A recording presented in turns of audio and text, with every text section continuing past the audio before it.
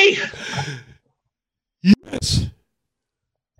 This isn't the world's longest story, but it's one that I really wanted to have its own segment. I was going to mention it casually during Bunny Versus in Act 2, but I decided, even though this isn't the largest segment in the world, that it needs its own space in Act 1 of the podcast. So, okay.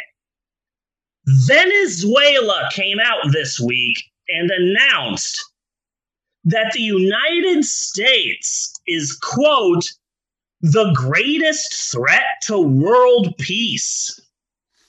Venezuela, Bunny! Yes. Venezuela! Do you know how bad your country has sunk? Yeah.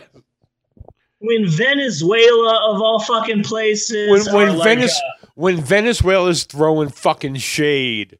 Yeah. Yeah. Yeah. So they specifically said what the world should be concerned about is the complete disregard. Stop it, ad.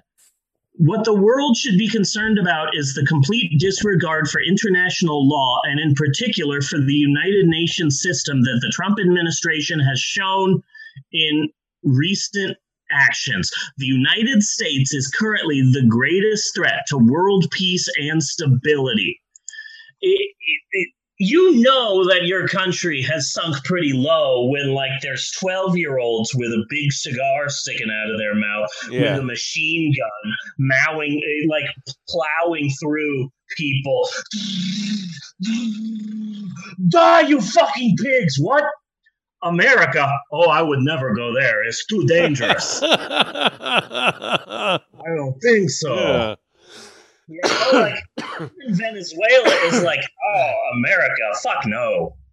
Yeah. America, that's a dictatorship, says Venezuela. Yeah.